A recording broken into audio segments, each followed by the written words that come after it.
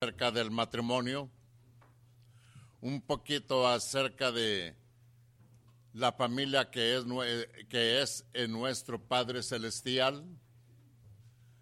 Todo empieza en la familia, no en la iglesia. A veces vamos a la iglesia para ver si cambiamos. En Dios cambia uno, en Cristo cambia, y Dios cambia a uno y Cristo cambia a uno. Pero en la familia realmente somos tal cual somos, no lo que somos aquí, no lo que somos en el trabajo, no lo que somos en la vida cotidiana. En la familia realmente somos cada uno conforme somos para con nuestro Padre Celestial. El comportamiento que tenemos para con nuestro Padre Celestial debe ser genuino, ahora, siempre, por todo el tiempo que Dios nos presta o nos preste de vida. Esa es la vida del cristiano. Y dice el Génesis capítulo 2, versículo 24, por tanto dejará el hombre a su padre y a su madre, y se unirá a su mujer, y serán una sola carne. Y estaban ambos desnudos, Adán y su mujer, y no se avergonzaban. Vamos a ver al pasito el versículo 24. Es el mandato de nuestro Padre Celestial dejar la familia en verdad así. Dejará el hombre a su padre y a su madre, y se unirá a su esposa.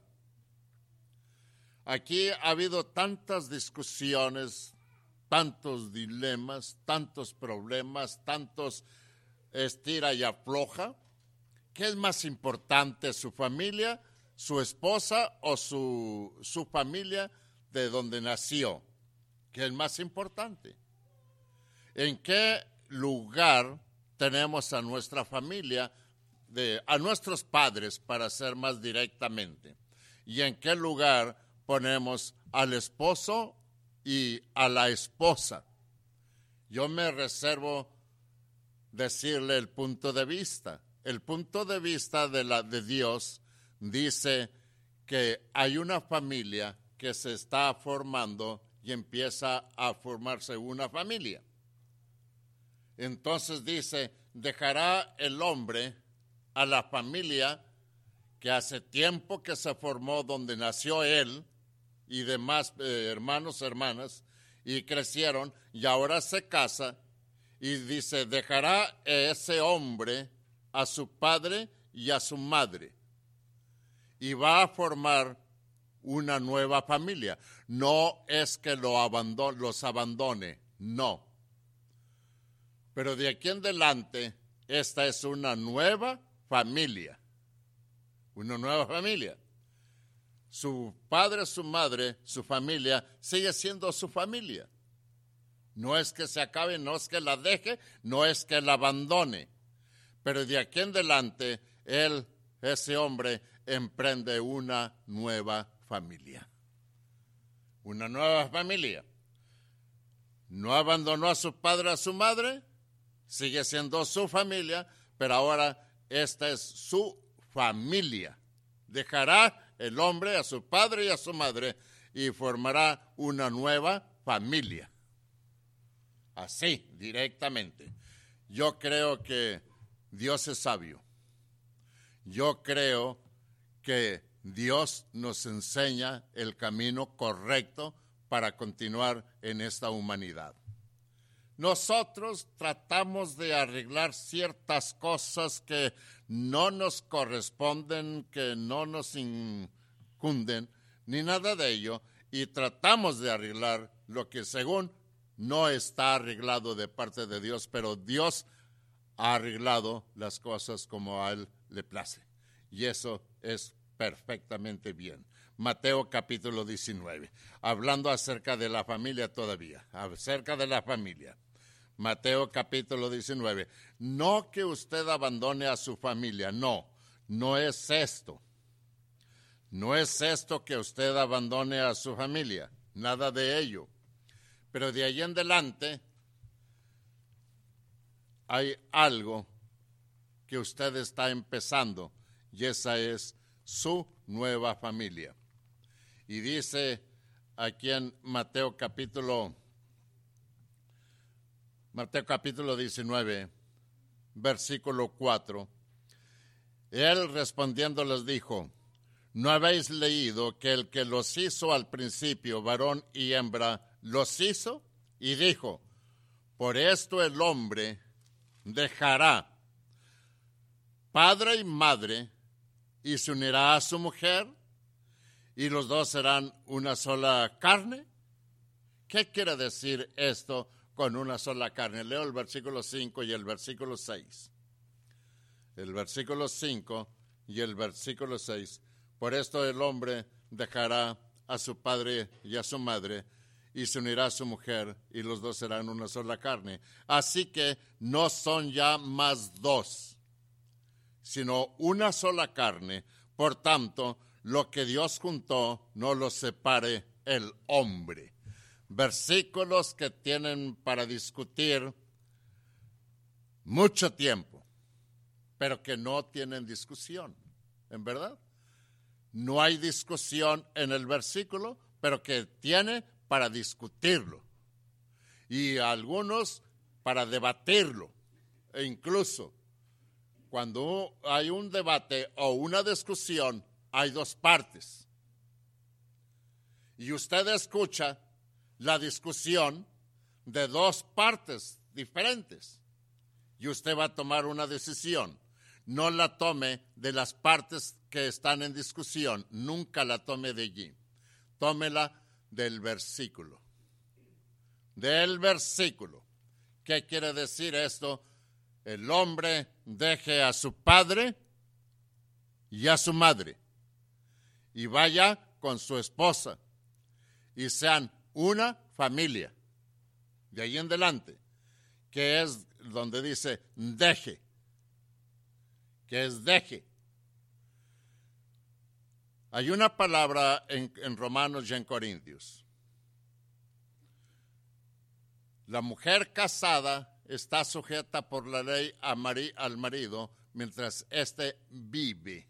La palabra vive. Juntando esa palabra acá con esta, deje el hombre a su padre y a su madre y únase con su mujer. El hombre casado está sujeta, la mujer casada está sujeta a su marido mientras éste vive. ¿Qué quiere decir mientras éste vive? ¿Mientras está vivo o qué? ¿Qué problemas aquí? Para esto yo le sugiero que lea Romanos capítulo 7 y Corintios capítulo 7. Usted solito, usted solita en su casita y analícelo. Y aquí en Mateo analice estos versículos. Dejará el hombre padre y madre y se unirá a su mujer. No es que los abandone. De aquí en adelante está usted formando una nueva familia. Pero no abandone a su padre y a su madre. No abandone a su padre y a su madre. Y aquí está la comprensión del esposo para con su esposa, que no debe abandonar a sus padres la esposa. Y aquí está la comprensión de la esposa para con su marido, que no debe abandonar a sus padres su marido. Y que debe tener el apoyo de su marido a la esposa, el apoyo de su esposa a su marido, puesto que dice, ya no son dos, sino una sola carne, un solo pensamiento, una sola mente, de llevar sus vidas. Esas dos vidas se unen en una sola, llevarla a la salvación de su alma, para cuando Dios nos llame, estar en Dios. Si no estamos en Dios, cuando nos llame Dios, todo está totalmente perdido. Todo estará totalmente perdido. Con esto en mente vamos a ver 1 Corintios capítulo 7. Todo estará totalmente perdido. ¿Quién es la esposa? ¿Qué problemas hay? ¿Qué problemas? En muchos lugares no debe haber problemas en la gente que conoce el Evangelio. No debe haber ningún problema en los que conocen o conocemos el Evangelio. No hay ningún problema así. Pero ¿qué problemas hay cuando el hombre se casa? Los celos o envidias, hasta ya llegar con la expresión de la palabra, los celos. ¿Cómo es posible? Y aquí yo me paro a pensar un poquitito en el hombre. En el hombre. El hombre, el hijo nace, crece. Sus padres lo mantienen. Sus padres le dan el estudio. Le dan la carrera al hijo. Ya en la universidad anduvo de novia a novia, pero ya en la universidad tiene una novia con la que piensa casarse. Y hacen planes para su boda un poquito de tiempo después de que termine la carrera, el marido, de común acuerdo. Inteligente la mujer, claro que debe ser inteligente. Inteligente. Y entonces hacen sus planes. Mira, yo me gradúo y dentro de 6 meses nos casamos. Sí, tú te gradúas y dentro de 6 meses nos casamos. Ya cuando se graduó, ya cuando arregló todo aquello y ya está trabajando, ¿quién le pagó todos esos estudios a aquel hombre? Sus padres. Pasando momentos de angustia para que su hijo logre recibirse. Y se recibió, y a los 6 meses, bueno, desde que se recibió, ¿qué aporta ese hijo para sus padres? Nada, porque está juntando para la boda. ¿Qué aporta en agradecimiento para sus padres en el tiempo que ya está trabajando, graduado de lo que fuere? Y ahora se ha casado, pues si antes de los 6 meses no aportaba nada, entonces ahora menos porque ya tiene a quien mantener. ¿Qué tan agradecido es el cristiano, el hombre, para con sus padres que le dio el estudio? ¿Qué problemas? Y hablamos de cristianismos, de cristianos. ¿Cuál es su relación directamente ante Dios y ante su familia? Analícelo usted detenidamente y yo creo que está con una droga tremenda el que se graduó de tal carrera. Para con sus padres. Para con sus padres. Y agradecimiento a su Padre Celestial y a sus padres. A sus padres. De todos modos, pasa al frente, canta himnos, pasa al frente, hace una excelente oración, pasa al frente y da una excelente clase y baja y sigue una vida cotidiana igual. Allí no hubo ningún cambio y debe haber un cambio. No solamente pasar una exhortación y vivir conforme va viviendo. Sean agradecidos, jóvenes que están en la universidad, jóvenes que van a terminar su universidad, tengan en mente a sus padres, que son los que se fregaron por usted, que son los que le dieron todo ese estudio, y sean agradecidos para con su Padre Celestial. Dice ahora sí Corintios 1 Corintios 7, 1 y 2. En cuanto a las cosas de que me escribiste, bueno le sería al hombre no tocar mujer. ¿Qué problemas hay aquí? Y dice, pero a causa de las fornicaciones, cada uno tenga su propia mujer y cada una tenga su propio marido. El marido cumpla con la mujer el deber conyugal y asimismo la mujer con el marido. La mujer no tiene potestad sobre su propio cuerpo, sino el marido. Ni tampoco tiene el marido potestad sobre su propio cuerpo, sino la mujer. ¿A quién se pertenece el hombre? A la esposa. ¿A quién se pertenece la esposa? Al esposo. Mandato de nuestro Padre Celestial. Mandato de nuestro Padre Celestial. Hebreos capítulo 13, para entender bien este versículo. Hebreos capítulo 13, versículo 3, versículo 4. Acordaos de los presos, como si estuvierais presos juntamente con ellos, y de los maltratados como que también vosotros mismos estáis en el cuerpo. Acordémonos de aquello que hicieron nuestros padres por usted, por nosotros. Y ahora sí, el versículo 4. Honroso, bello realmente sea en todos el matrimonio. ¿Cuál matrimonio? El hombre y la mujer.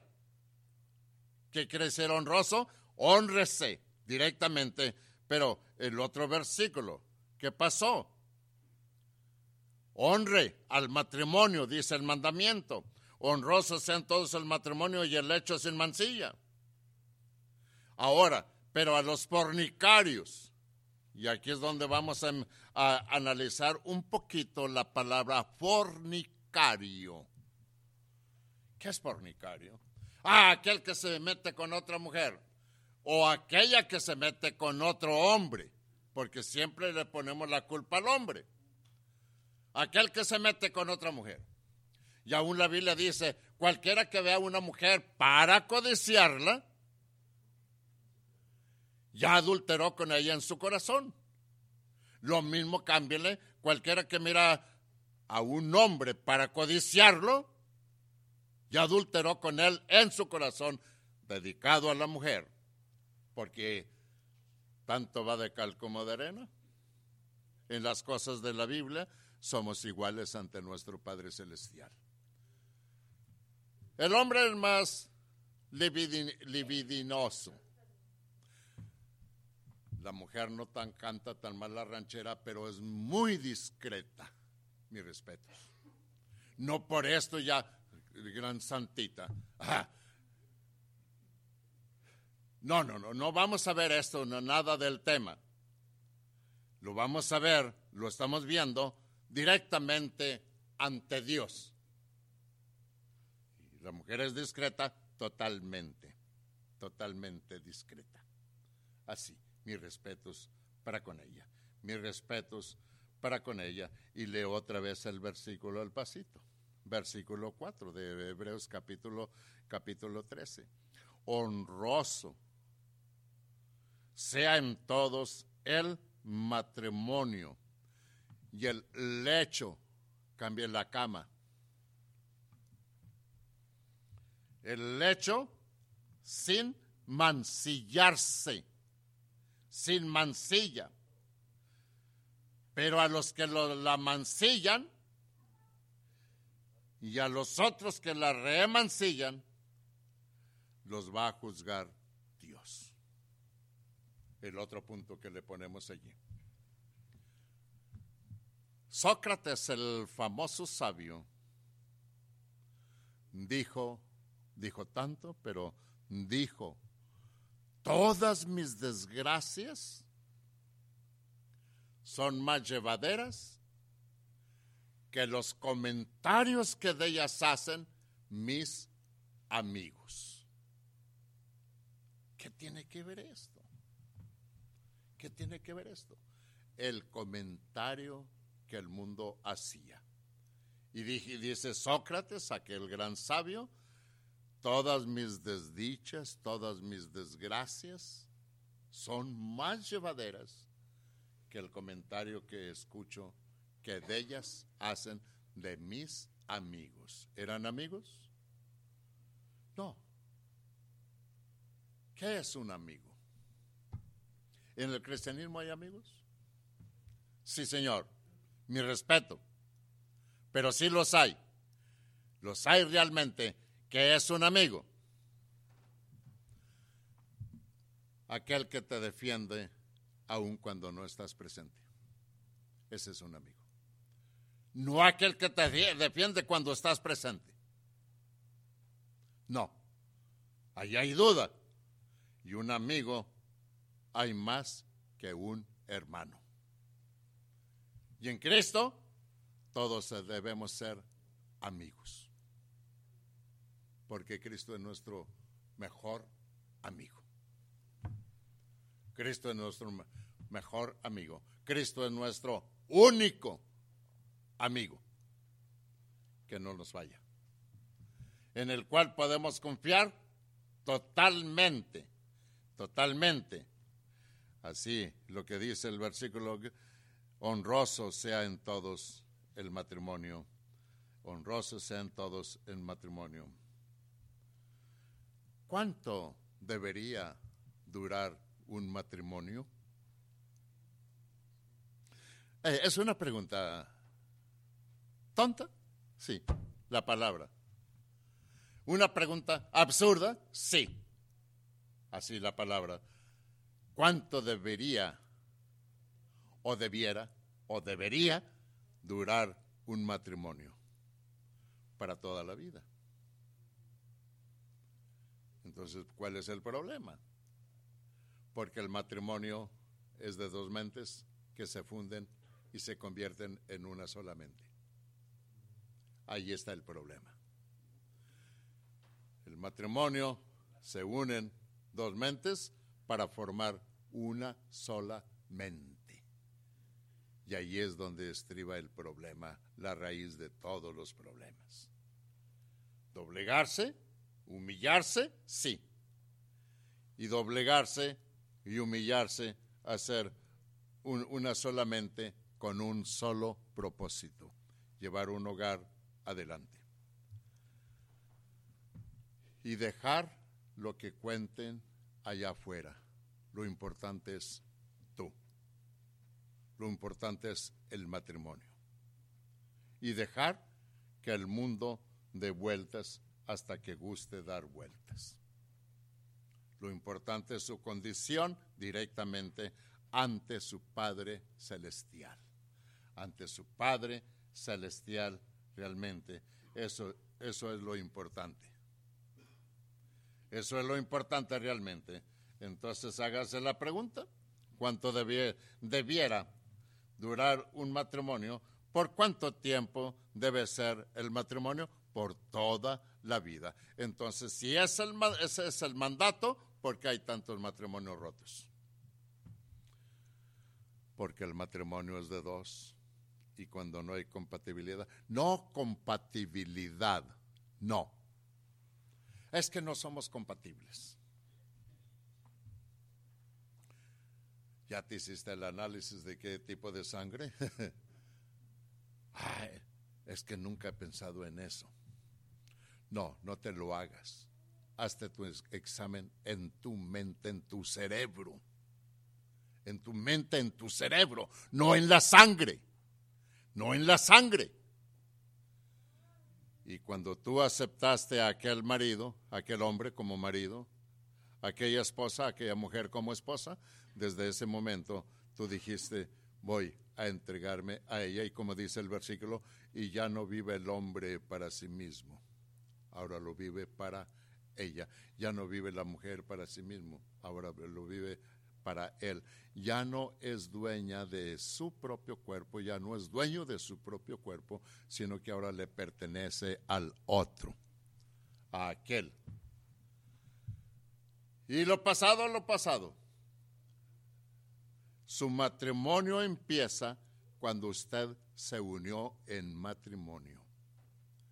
Ese día, hoy empieza su matrimonio, no ayer. ¿Por qué digo esto? Porque al rato cuando discute ese matrimonio, ay, cuando te conocí tú ya eras. no lo saque ni siquiera en el pensamiento. ¿Ya eras? ¿Por qué lo está diciendo ahora? ¿Usted sabía cómo era ella? ¿Usted sabía cómo era él? Bueno, su vida empezó cuando ustedes unieron sus vidas. Pero nunca saque un muerto de la sepultura porque no es lo correcto. Viva su vida entregada a su Padre Celestial. Y cuando vivamos unas vidas entregadas hacia Dios, todo está hecho en nuestra trayectoria del matrimonio. Todo está totalmente hecho. No hay nada que le haga falta, no hay nada que le sobre, no hay nada que le estorbe, absolutamente, porque el matrimonio debe ser de 3. Y si es de 3, no va a fallar. No va a fallar. Y si quita uno y pone a otro en vez del que quitó, esto le va a fallar. Esposa, esposo y en medio Dios. Y cuando saquemos a Dios para meter a somebody, la cosa no va a estar favorable. Por más discreta que sea la persona, la cosa no va a marchar favorable. No va a marchar favorable. Hay en el versículo de Mateo capítulo 5. Yo me quedo pensando en este versículo, 5:28. Yo me quedo pensando mucho en este versículo. Si este versículo es verdad, ¿qué desajuste hay en el mundo? Si este versículo realmente es directamente el mandato intachable de nuestro Padre Celestial, ¿qué desajuste hay en el mundo? Realmente. Y dice el versículo, pero yo os digo que cualquiera que mira a una mujer para codiciarla, entonces no va a verla, sí. No dice que no la mira o que no la mire. Cualquiera que mira a una mujer para codiciarla, ya adulteró con ella en su corazón. ¿Dónde empieza el adulterio? Ni siquiera le ha saludado. Y ahora me pregunto, ¿por qué al hombre siempre toda la de la culpa? Se podrá cambiar el versículo para que diga, y cualquiera que mira a un hombre para codiciarlo, ya adulteró con él en su corazón. Sí. Póngalo 100%, acóplelo allí. Entonces, ¿dónde empieza la infidelidad? ¿Dónde empieza? Ay, que yo la vi que iba con alguien, pero si no la miró, pero cuando empieza otra vez ante Dios, cuando la vista lasciviosa empieza a inclinarse a lo que no es lo correcto. Cualquiera que mira a un hombre para codiciarlo, ya pecó con él en su corazón. Cualquiera que mira a una mujer para codiciarla, ya pecó con ella en su corazón. Ay, si tú no más, es más, si la escoba te la visto de mujer, allí te estás pecando ya. No es libre el cristiano, y con todo respeto lo digo, andar donde quiera, buenamente, no centros de vicio. No. Por decir, ir a unas playas, ser libre. El problema no es exactamente la vista. Cualquiera que mira a una mujer para Ahí está el problema. Allí está el problema. De lo contrario, ¿qué problema? ¿Qué problema realmente? Y el hombre, dijo Cristo, no te ruego que los quites del mundo, sino que los guardes del mal. Cada quien debe guardarse con el respeto a sí mismo primeramente. A sí mismo. Un hombre le dice a otro hombre, ese otro hombre es un cristiano, usa un uniforme de su trabajo. Quiero que si tú puedes, si tú quieres ganarte un poquito de dinero por esto, dijo aquel hombre, respeto mi uniforme y me respeto a sí mismo. Respeto a Dios. No podré darte eso, no podré traerte eso, no podré ayudarte en eso.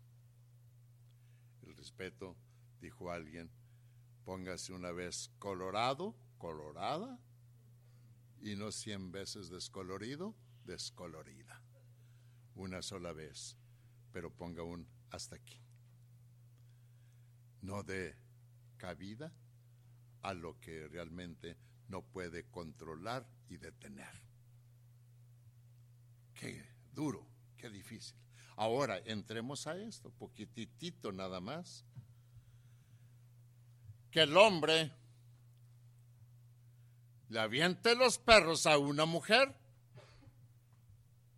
no es correcto, pero podemos decir, es normal. Es normal. Y la mujer lo desprecia, es normal también. Pero que una mujer le aviente los perros al hombre y la desprecie, también es normal, como lo es el otro. ¿Que no eres hombre? Sí, claro, demuéstramelo. Como si el aceptar aquello es prueba de ser hombre. No, no es prueba de ser hombre. Este hombre cristiano va a respetar a su Padre Celestial primeramente y enseguida a su esposa. Esta esposa va a respetar a Dios primeramente y enseguida a su marido. Enseguida a su marido. ¿Podría anularse el matrimonio? Negativamente. El matrimonio no puede ser anulado. Ahora viene la otra pregunta. ¿Podrían anularse el matrimonio? Positivamente. El matrimonio puede ser anulado. ¿En qué quedamos? El matrimonio no puede ser anulado. El matrimonio puede ser anulado. Caray, hermano, asosiéguese, cálmese. El matrimonio no puede ser cancelado, excepto por 2 razones. Solamente, con todo el respeto que merecemos cada uno y con todo el respeto que merece nuestro Padre Celestial y con todo el respeto que merece la Biblia, el matrimonio no debe ser destruido, pero solamente por 2 cosas puede destruirse positivamente: por la muerte física, murió enfermo, accidente, murió físicamente, queda la otra parte libre. O por la infidelidad, y aquí aclaramos bien, o por la infidelidad de alguno de los cónyuges. De alguno de los cónyuges. Romanos capítulo 7. De alguno de los cónyuges. La otra parte queda totalmente libre. aquí es donde entramos en una polémica. En una polémica. Solamente hay dos razones, de acuerdo a la palabra de nuestro Padre Celestial, para la anulación de un matrimonio. Romanos capítulo 7 dice, versículo 1, ¿acaso ignoráis, hermanos, pues hablo con los que conocen la ley, que la ley se enseñorea del hombre entre tanto que éste vive? Versículo 2, porque la mujer casada está sujeta por la ley al marido mientras éste vive. Pero si el marido muere, ella queda libre de la ley del marido. Este texto lléveselo a su casa. Léalo y reléelo. Analícelo y investíguelo. Versículo 2. Porque la mujer casada está sujeta por la ley al marido mientras éste vive. ¿Mientras vive dónde? ¿O vive cómo? Usted está sujeta a su marido y resulta que por la infidelidad de aquel hombre se separó la mujer del marido. Y le dicen lo que los consejeros. ¿Cuánto hace que se separó de su marido? 4 años. Él ya vive con otra y tiene una niña de 1 año y medio. Usted debe estar sujeta a ese hombre porque es su marido. Semejante conjetura o semejante interpretación de lo que es la Biblia. Caray.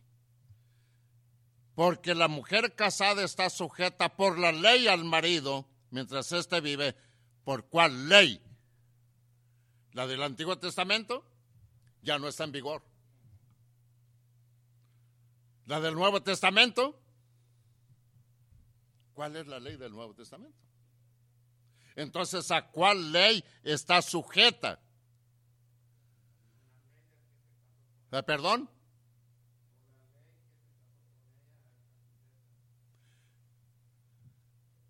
Hay que ponerle una ley porque ahí habla la palabra ley. Dice el versículo al pasito. A la ley del marido. A eso debe. Dice, porque la mujer casada está sujeta por la ley al marido mientras éste vive. ¿A cuál ley? A la ley del marido. Pero dice, mientras éste vive. Cuando se muera, queda libre. No, Señor. Mientras éste vive contigo.